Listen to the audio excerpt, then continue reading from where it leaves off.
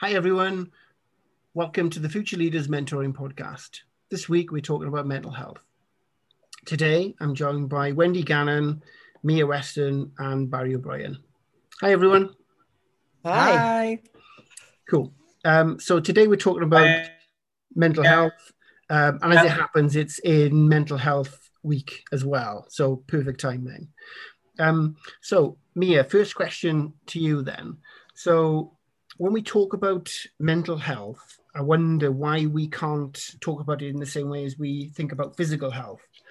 So if I have a cold, or for instance, if my fitness is suffering because I haven't gone to the gym as often, I'll talk about that quite openly. But I don't do the same with my mental health. So if I'm going through a period of higher anxiety or lower mental health, it's not something I talk about as much. Why do you think that is for everybody? I think it's associated with stigma. There's a lot of stigma around men talking openly about sort of their emotions and their feelings, which are typically associated with mental health. And along with that, it's the same with women.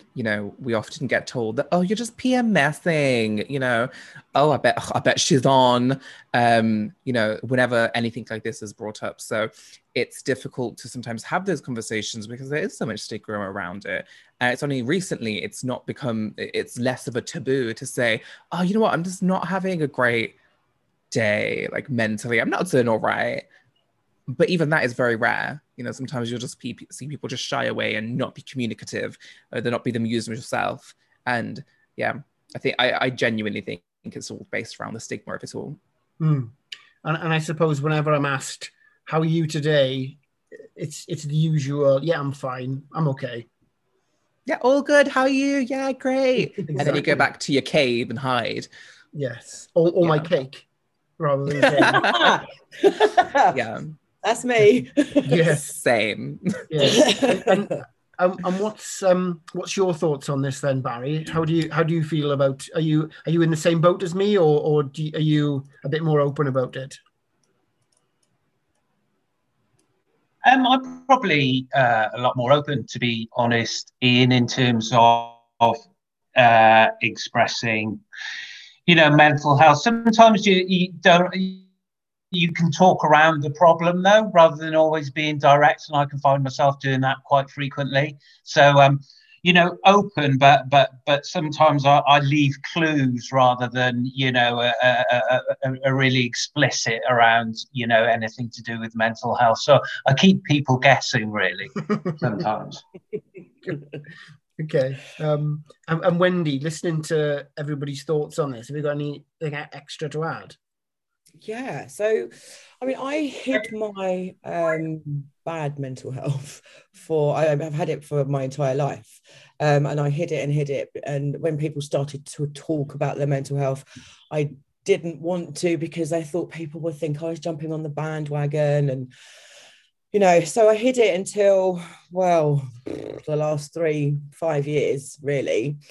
And you're quite right, when you ask somebody if they're fine, how are you, they're fine. So whenever I speak to anybody now, I ask them twice. So, no, actually, how are you? And not only is it a good icebreaker, but it's, I genuinely care. Now I'm in a really good place. Let's help as many people as possible. And actually, how are you? I love that. It's been an awful year. How's it been? How's life treating you? And, it's really does help. It really does help. Yeah. And I find that catches people by surprise sometimes as well when somebody asks you that, because you kind of go, oh, right. There's a little nervous giggle actually. Oh, okay. And then do you know what? 9 times out of 10 they open up, and it's really interesting. And then it's building relationships and letting people know that it's okay to talk about these things. Because then I'll say, I've had the worst year. Well, right now I have the worst year. And let's just have a conversation about it and not make it a big deal. Yeah. Yes. Yeah. So we've all worked in places that are really good at handling support for mental health, and we've all worked in places that are a bit more challenging. Barry, from your perspective, you've worked in the energy industry for a long time and other industries as well. what are the good places, and why were they good? Oh, looks like Barry's frozen there. I think in terms of the good places, can you hear me? Yeah, you're cool, man. Go for it. Yeah. Okay. In terms of the good places, I think Bristol Energy actually I found a really, really good place in terms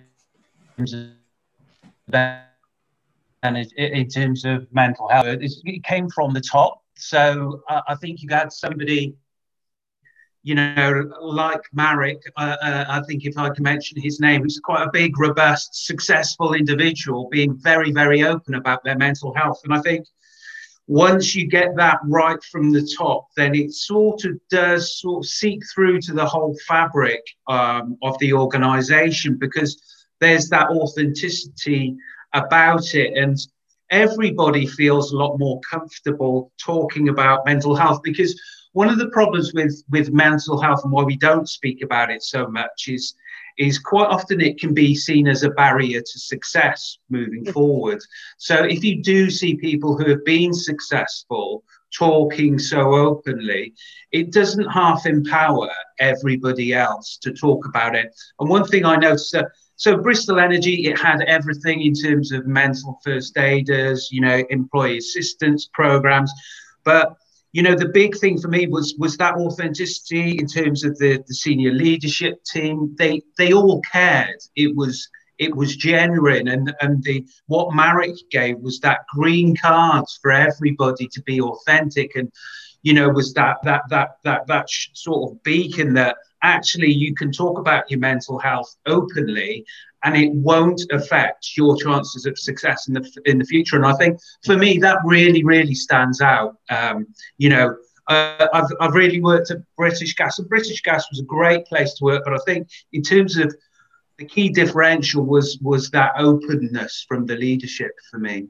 Yeah, and kind of taking those, what can be seen as tick box exercises of sort of mental health first aiders and turning it into a real, as you say, authentic experience then. Yeah, very much. And Mia, I know the Consult Energy, they're brilliant at all of this stuff. What's your experience? Yeah, it's been fantastic. Where I previously worked, it was good. You know, I felt supported, etc. But where Consult differ is it's embedded into our values. One of our values is we've got your back, and that's all the way through every process and every person. So I can turn around and to one of my directors and say, I'm having a really crappy day, and they're there for you. We have mental health first aiders. We openly talk about everything, and it's very much like family vibes where you can actually openly talk to people, which has been really useful. But it's a matter of using your practices in a way that is actually beneficial to your employees. I recently started therapy, and what that means is on a Monday, I need to be excused for about 2 hours or so, so I can not only have my therapy, but also recoup afterwards. Yeah. And I also have the flexibility of saying, sorry, I can't continue to work today because therapy was really difficult for me. And, you know, and there's so much flexibility there, from recouping the hours to just, oh, it's fine, don't worry about it. What can we do? And that's always one of the first things that I am greeted with, like, okay, what can we do? How can we help? And not a lot of companies have that. We're growing to that, you know, as a wider sort of society. We are getting there slowly but surely. But Consult is one of the best places that I've seen so far that handles it in the way that we do. I'm not a mental health first aider, but I very openly talk about my mental health. I'll come back from a therapy session and be like, it was a bad session. I have chocolate. Who wants chocolate? Yeah, and that's great that you feel comfortable enough to open up about it, and that everybody within that environment is happy to support you. You know, from the top and the bottom, I suppose. Yeah, Brilliant. It's really good. I've not heard of any workplace doing it so well. I actually haven't ever worked somewhere that it's been supported, which is really sad. Wow. Mm-hmm. I think because I worked in retail for my younger years, and I worked in the charity sector, and it wasn't talked about then. And then when I went into recruitment, nobody talks about it in recruitment. The first place I worked, you could not say that you had anything with your mental health, or you wouldn't have got employed. You can't have anxiety. You could not have a down day. There's absolutely no way. If you weren't cheery smiling, you'd get told off, because we're a customer facing team. And I get that, but you have off days. I certainly was having all of the off days then. And then the last place I worked, it was so small. It was really boutique, and again, nothing. But recently in the last year or so, Rhonda D'Ambrosio, I don't know if you've heard about the mental health and recruitment drive that we're doing. I'm a champion of it. It's so good. So they've written a pledge. We've written a pledge, and we're offering it to all recruitment companies. And there's a roadmap that they can go down to support mental health of those in recruitment, because it's such a stressful role. It's long hours. There's lots of burnout, and nobody really cares. So as a new company myself, working in recruitment, I've signed up to it, and I'm very interested to hear how other companies deal with mental health, so that when I grow, I can embed that. And I love that value of "we've got your back." That's really good. And we're a recruitment business. We're specialist recruiters within the energy space, and we know the importance because my directors have been recruiters majority of their lives, and they understand the pressures that are put on people within recruitment. So I love the mental health and recruitment sort of pledge. I've been seeing it, I've been looking into it. It's amazing. Yeah, brilliant work. It's really good. Clap myself. It's a nice sort of simple value, but it's obviously being lived by everybody, isn't it? So you can you can really appreciate what it means. And when everybody's behaving that way, what a wonderful place to work. Exactly. And I think go on, Barry. No. It's just you very rarely hear about values and how they relate to mental health, or making values relate to mental health. You always hear about things about being brave and everything like that, but not the real care, the care, and then how that runs through to what we do and how we act within the workplace. And it's that sort of infrastructure and fabric within the business, right from your strategy. You never hear about you hear about strategy for this and that, but you don't ever hear about strategy for mental health and how that then flows through to values. And I think that's got to become more prevalent within businesses if we are to be authentic about it and take it seriously. And also, not just in terms of the strategy, but also apply a cost to it, because there's a cost to mental health. If you think about it in terms of the service value chain, if you've got happy people, then you have happy customers, both internal and external. But quite often it's great having these, talks about mental health, but how do you put some real cost into the business? So for example, when you're doing resource planning, you might have to factor in extra resource to have those real worthwhile conversations, but there's a cost to that. It might be a few extra FTE on your overheads, but it will more than play off. And I think it's this line of sight from strategy to values, but then to realizing it into pounds and pence and how you really support employees. I think it's really important. Yeah, definitely. Sorry, Wendy, interrupted. Right. No, I can't remember what I was going to say, but I will come back to your point. The ROI of supporting your colleagues and people who work with you is, ridiculous. And you're going to be a good person. Just do it. and you're more likely to stay with that company, surely. Yeah. Well, and as Mia's done, say how amazing they are and come on podcasts, and everyone's going to go and have a look at Consult Energy and Quirk Recruitment. Yes, and just building on a couple of those points then. So, sorry to get boring with the metrics, but the only metrics I ever hear that are possibly associated with mental health are sickness days. Is anybody aware of other businesses that are tracking metrics that are a bit more real than just sickness? That's a really tough one. I know that some companies are offering external support. So, if you've got any problems or you need to talk to somebody, call this number. But it's really difficult to give actual metrics because obviously it's all done, what's the word? Confidentially, yeah. It's all done confidentially. So you can't, you can say how many people I've spoken to and how many people I've directed to this service, but you can't go into much else. So it's actually really difficult to track.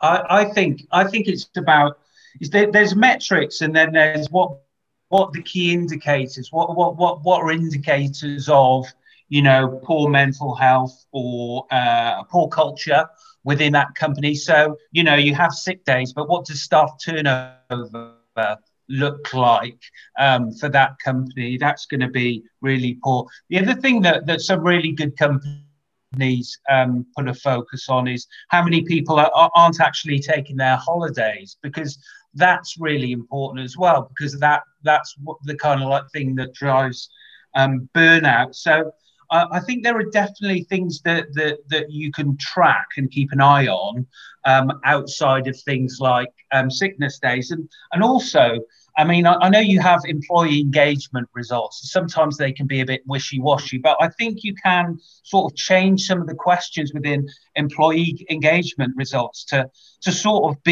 mirror or create a better diagnostic for, how people are really feeling. Because I think some of the employee engagement results are designed to make things look good rather than to capture really what's out there. And I think, you need to reevaluate some of those EE questionnaires, I think. Yeah.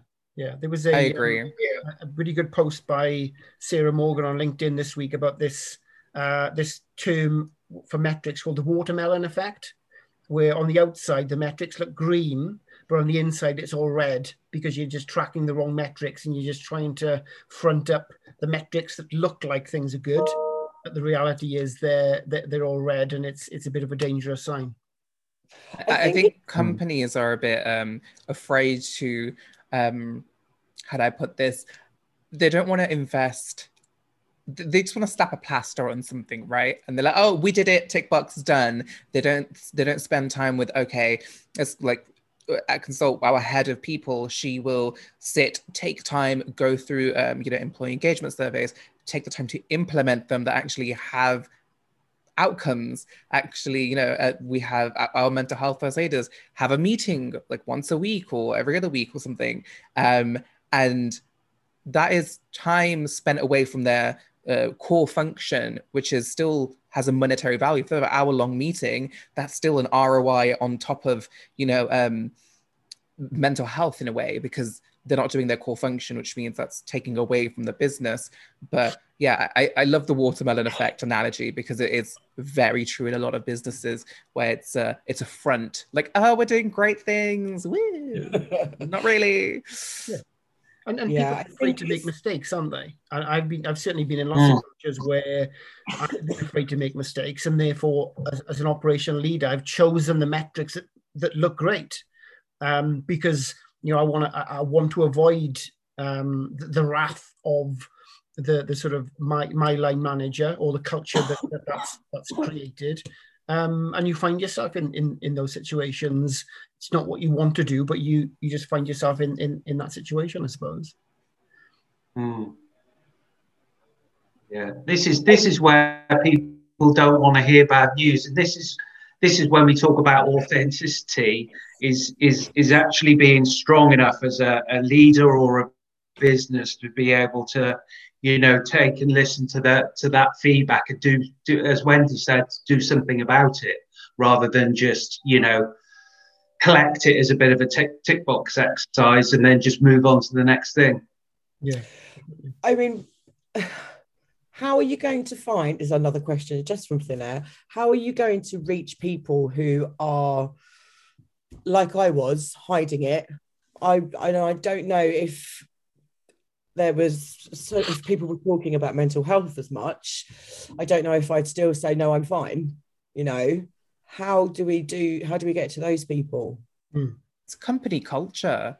Yeah. It's down to having an open and honest conversation, but that's embedded into the culture of the business. It's you're not going to be able to have conversations if you don't have the environment to do so.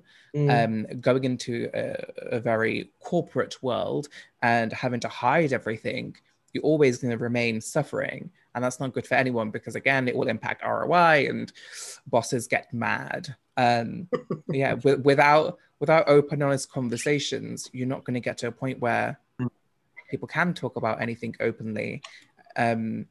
So it's not answering your question directly, but in order to get to a point where we can reach people who are a bit more reserved and or not open, and the only way we can get to them is by changing how you run your business. Because without just being like, oh yeah, we're having conversations, that's great, but what's the outcome? There's nothing being done. And I think that's why people fall into the pit of, oh yeah, everything's great, and then the watermelon happens and you're like, oh no, things aren't great. I think what Barry said about making sure that it's in your budget definitely needs to happen for all companies. 100%. Yeah. Yeah. To the point, Wendy, though, for me, and I don't know whether I've quite captured the point correctly, but for me, there are certain people who we would struggle to have a conversation around mental health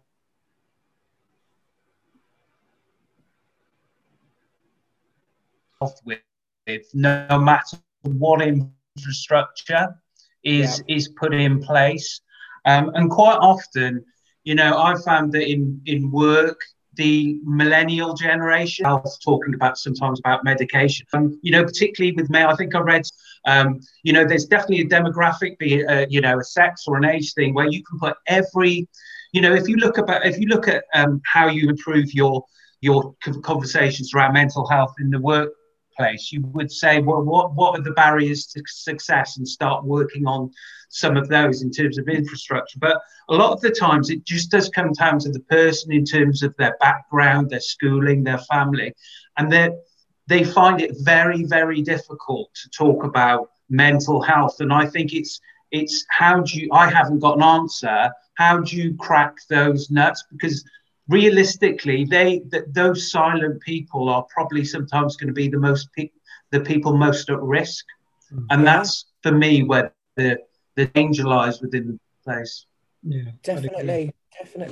And I wonder, because for me, it's, when you look at engagement of any sort, it's not having a one route, not expecting to have a silver bullet, and being able to provide people with multiple engagement points.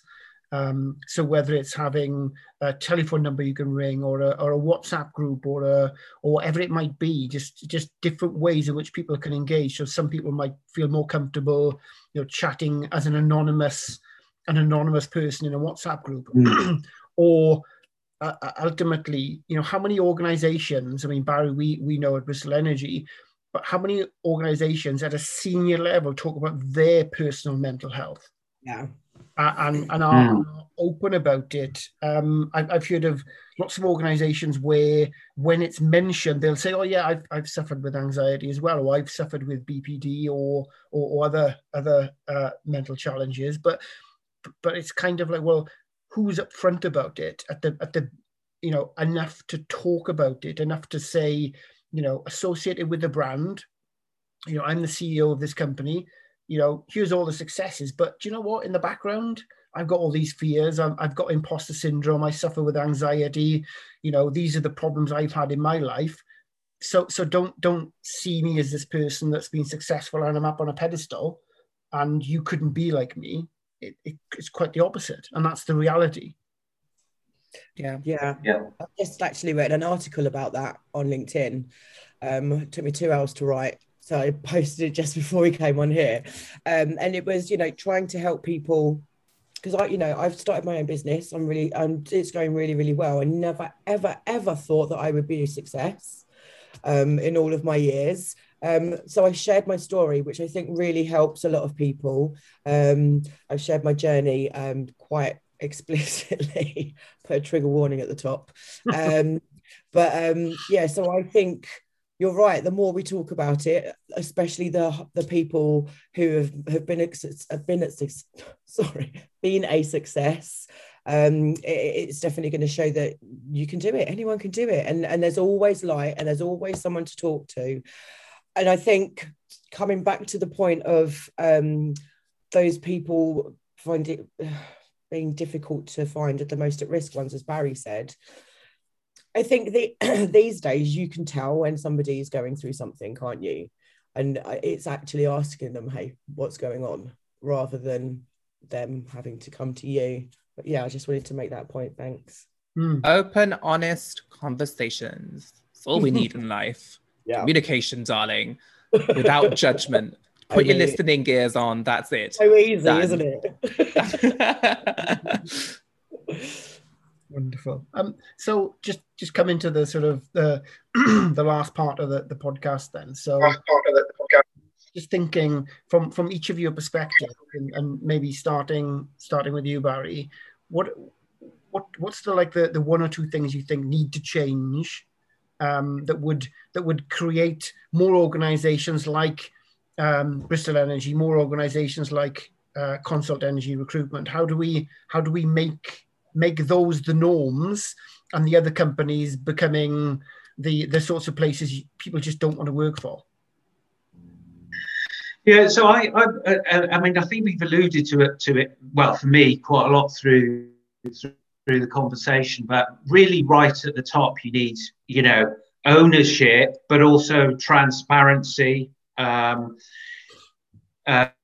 around mental health, and be it that at board level. I think having a board champion around it is important. I think obviously exec teams, SLT, however you want to call them. I think that needs to change. But I also think, so that's one part of it, put it in the structure. But I do think then there's this piece around authenticity of people, and I think you can put all the tick boxes you want in place and for mental health, but you need people who care, who really are bothered about other people. That needs to be core to management selection, because we've all had a conversation with somebody where you've been sort of saying something that means something to you, and they're giving you the 1,000-yard stare because they're thinking about, well, what's my next meeting? Or, I've got important things to do. And I think, we need to start employing people who do really care. Yes, you've got to be great technically, but, you've got to be able to share that, there's, you value people outside of yourself, and you value the worth of other people. And I think that's really hard to get to, but I think, we need to understand how we put that in place. Cool. Thank you, Barry. And Wendy, what do you think? What are the couple of things you think we should change? The way we talk to people, the way that I'm taking recruitment as an example, the way lots of recruiters speak to candidates and ghost them and treat them as a commodity rather than as a person. Yeah. So I think that needs to change. Certainly, we need to respect each other without judgment, and just be there for each other and be kind.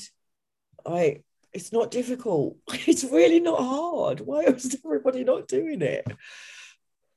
Yeah, I think you're spot on. And Mia, anything that hasn't been mentioned that you want to add? I think there needs to be systems in place, like employee resource groups, etc. There needs to be some like not everywhere is consult, and I sometimes forget that, because I know I can go to my director and say, girl, help, bad times, but not everybody can do that. Not everyone has the strength to go to a even a mental health first aider, because it's the first step to admitting something is wrong is admitting it to yourself, and it's not always as easy to do that. So employee resource groups are fantastic to have, just because, or even like a buddy system. Feel like, hey, this is your workplace buddy, and it just helps cement relationships, but also not being afraid to then escalate that and say, hey, I think this person's not having a good time right now. What can we do as a business? And not being afraid to have those conversations at any level. It doesn't matter if you're a director, board member, etc., or, the cleaner. Who cares? If you're seeing someone who is in some form of disarray, approach them, have a conversation. We're all human beings. Yeah, I think you're spot on. Listen, everyone, I just want to say thank you for everything you've added today. I've really enjoyed the conversation. I suppose overall, I feel positive as to where things are going. And I think there's so many, great ideas out there. But for me, I kind of simplify things down to, if we're sharing our own experiences at a senior level and willing to be open with those experiences, rather than keeping the myth going that we're perfect individuals. I think that's a starting point, and being able to care for people within our organizations, because all the processes and everything else that comes around it starts, I guess, from all the great points that you've all made today. And I'm really pleased that you could all find the time to share that with me today and with our podcast listeners. So thank you, everybody. Really grateful for your time and your expertise and your caring approaches to this really difficult topic at the moment. So thanks, everybody. Just a little point then. So you can subscribe and join us. And if you want to hear more, you can subscribe to us on wherever you get your podcast from. And you can stay up to date with us by following us on LinkedIn. And of course, if you want to become a mentor or have a mentor by becoming a mentee, please go to our website, which is www.futureleadersmentoring.com. And there'll be a join us button on there. So that's us finished for this week. Thanks, everybody, again for your time. And we'll look forward to seeing you again in the future. Thanks, everyone. Thanks. Thank you. Bye.